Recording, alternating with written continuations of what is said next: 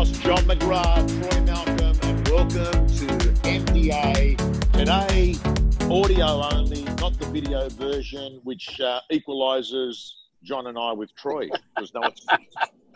Now, Tommy, that's back to your best, the good old-fashioned introduction. I was getting a bit worried. There was a couple of hesitant introductions, but you are back on track. So good to see, Troy. Good to have you here.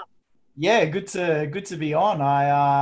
We missed last week. We all got caught up and we missed last week, but we're back this week. So I'm excited to share episode number 246 with all of our listeners.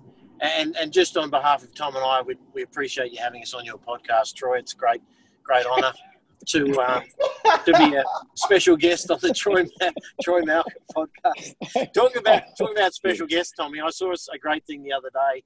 It looked great to me. You were doing something with your new gym members, which I love. Everyone I meet, I tell, if you're not a part of Tom's gym, you're insane. But anyway, you've got something upcoming, a boot camp. I couldn't quite understand it, but it looked pretty exciting. 30 days, John. Starts on Monday. Real estate gym members get it anyway. Non-gym members can join in. 30 days, 30 minutes a day. I've got the best of the best. Peter Switzer is getting involved. Mark Burris. I've got, a lot of real estate people. Of course, John, you always lend a hand and you always get ranked the best. I can't get over that.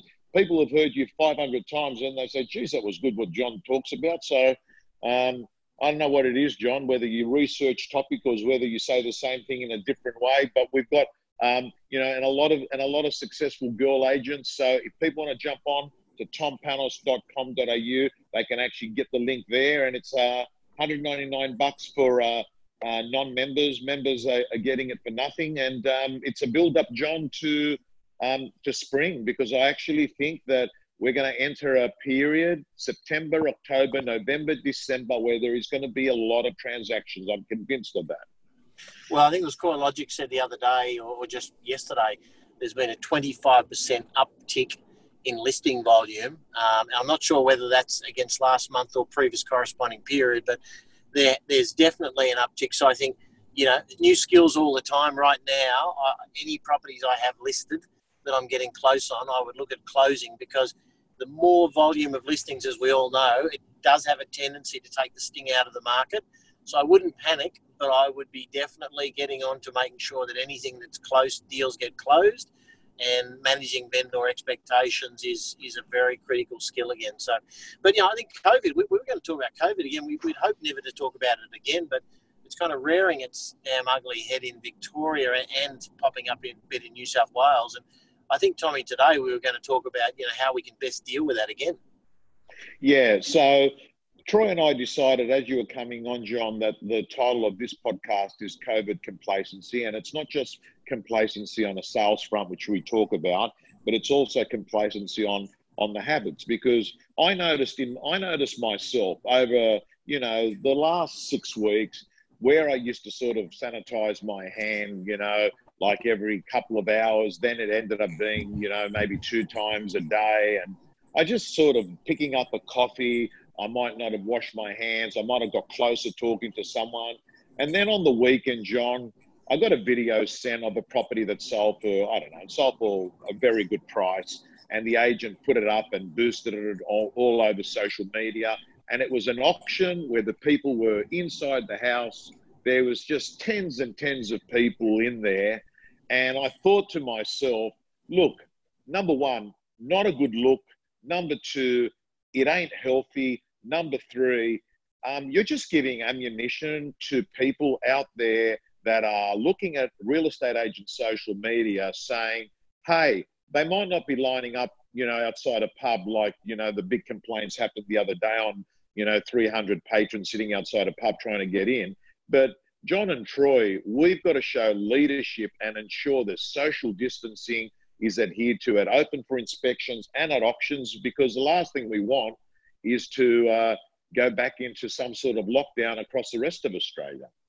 Yeah, Tom, exactly. And we know how vulnerable the kind of senior part of our community is, sort of generally 60 plus. And it's just irresponsible. I mean, it looks terrible. It's actually risking people's lives. And even though there's a tendency to say, oh, well, Victoria's got a problem now, but we don't in New South Wales or Queensland or ACT or anywhere else. The reality is there is COVID running around almost every community, and fortunately in smaller numbers in most, but you just can't do that. And it's so bad for the community, and it's bad for your personal brand. People look at you and just think, how irresponsible.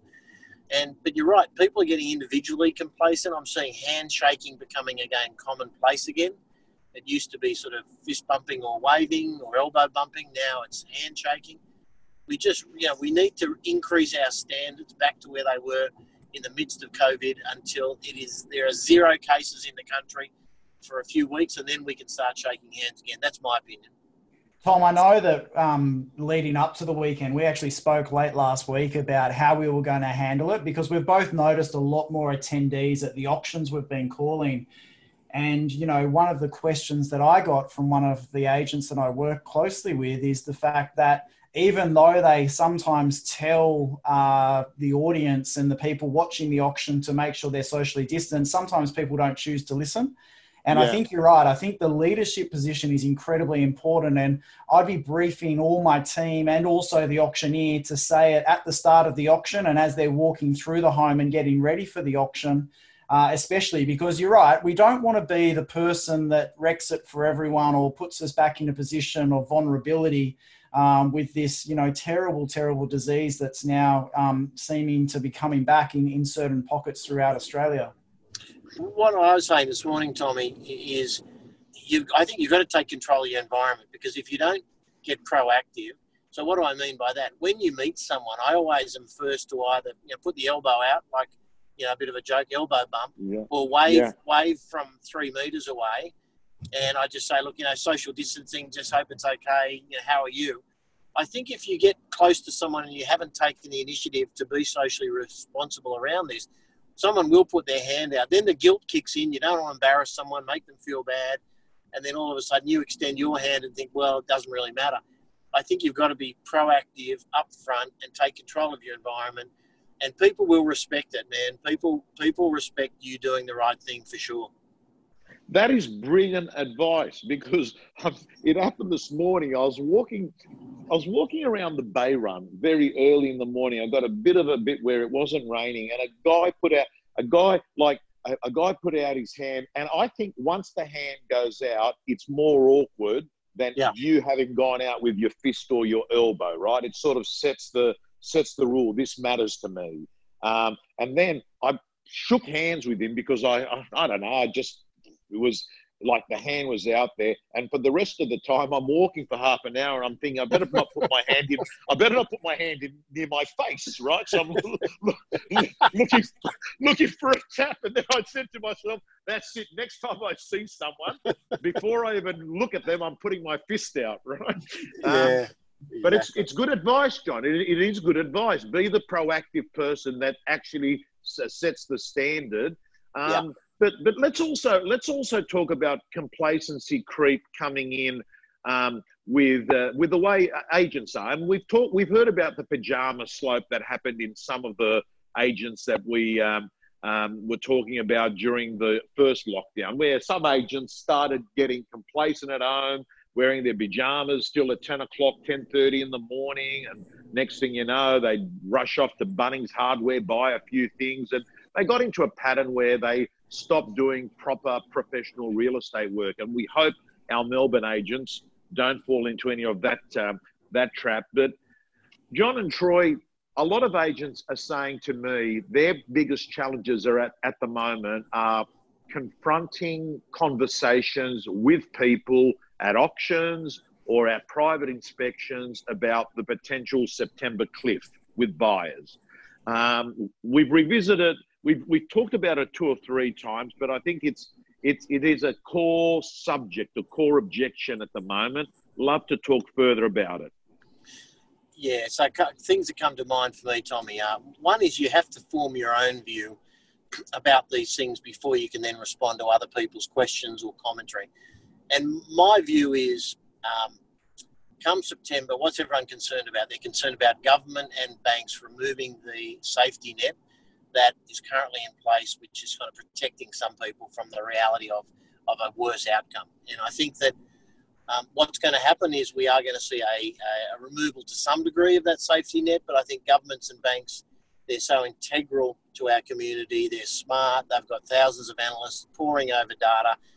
They will make sure that they have various levels of safety measures in place, not just socially, but financially. So I don't think there is going to be a cliff. I think there may well be, as listings increase and as the September provisions lessen a bit, I could definitely see a slight correction in the market. I'm thinking a few percentage points. I'm not thinking 10 or 20. I'm thinking 4 to 7 percentage points. So I do think it's quite possible that whatever property is worth today in 3 months' time, for a period, not for long, I think it might last for 3 or 4 months, just as we kind of wash through some of the increased listings, I think that we may have that. But my view in speaking to buyers is, number one is, Tom, if this is not the right time for you to invest or to buy a new family home, I totally honour that. And the last thing I want to do is sell you a home if you don't want to buy one. So you need to let me know when the time's right for you. Then you need to let me know when you found the home, and then I'll help you buy it. So I think it's a little bit taking the pressure off, because, Tom, you coined the phrase commission bread. The harder you try, the more people will recoil and think you're desperate. So I think you've just got to go with the flow and say, hey, if it's not right for you. Reality is, if someone's out looking, negotiating, offering, inspecting online, at opens, they want to buy. That's the reality. They are walking the talk. So I think what you need to do is not do what is a natural tendency for a sales agent, is get more proactive and go harder and try and not push them into a decision, but try and sort of progress it. I would do the unselling. I would just say, hey, if it's not right for you. However, Tom, if it is right for you and Sula, I'd love to work with you so you can own it, and I can sort of talk you through next steps. But you got to let me know first if this is right. Second thing is, and Matt King said it on one of our webinars, I think it was, Troy, where he talked about, you've got to understand that, from what I can tell, Tom, you guys are looking for a new family home. You've been looking for 6 months. This is possibly the best or the first thing you've found that really fits. Are you going to look for the perfect time in the market, or are you going to buy a home that your family's going to be in love with for the next decade? Surely that's the reality is, if the market's down 4% for 3 months, the chance that you're going to find the perfect home and dive in that window for a few months and create a little bit of a financial benefit for yourself, it's non-existent. It's not going to happen. So unless you actually believe the market's going to go down double digits for the next 2 years, you may as well just buy now. Really, if you found something you love, buy now. Anyway, Troy, that was my thought. I know we chatted about it on our with our team a bit earlier today, but what do you think? Yeah, you're right, John. If people are out there looking at property right now, they've got somewhat interest or an inkling to actually fulfill, the next step of their property journey. I think you've got to deal with people that actually want to do business. I think, you're exactly right. You don't want to be caught in the commission breath. You don't want to be caught in trying to sell something to someone that's really not interested in selling. And, you've just got to work on the nurture side, I think, more so than ever before, nurturing the vendors and also guiding the buyers. Buyers are looking for guidance right now. They're not just going to make decisions on their own on a whim. They want to be educated. And I think we said it this morning on a different webinar. They really want to have the evidence to help them make the right decision. Yeah. Very, very, very, very true. Very true. So the one thing is that we all know that for the people that listen to this podcast, which is predominantly not people that are involved in the office space or, retail or industrial, commercial, we deal with people that, generally speaking, buy a home or sell a home for a lifestyle reason. Nearly all people that transact, it's either there's a relationship that's got together or a relationship's come to an end. There's been an illness in a family or there's been a death in the family. There's a relocation because children need to go to certain schools. People's homes are too small, or people's homes are too big, or people have decided that swimming pools matter and so does having an extra room, such as a Zoom room, matters. Or people decide that they're going to go live on the the Northern Rivers or on the Central Coast, because they're going to be using Zoom more and not having to live and work in the city. What we clearly know is that it's a lifestyle decision that seems to be a money neutral, because most people that buy and sell in real estate actually that much aren't impacted by the finances. Yeah. So, and you're right, Tom. They're buying it for a decade and for a lifestyle and a family reason, not like trading a share to try and make a few percentage points. So, look, and as Troy just said, and Matt Steinway said it beautifully with us. He said, if you've got 15 vendors and only 8 of them right now are committed to selling, and you're working with 50 buyers, but only 25 of them are really comfortable buying now, just work with the 8 and the 25. You'll still get deals done.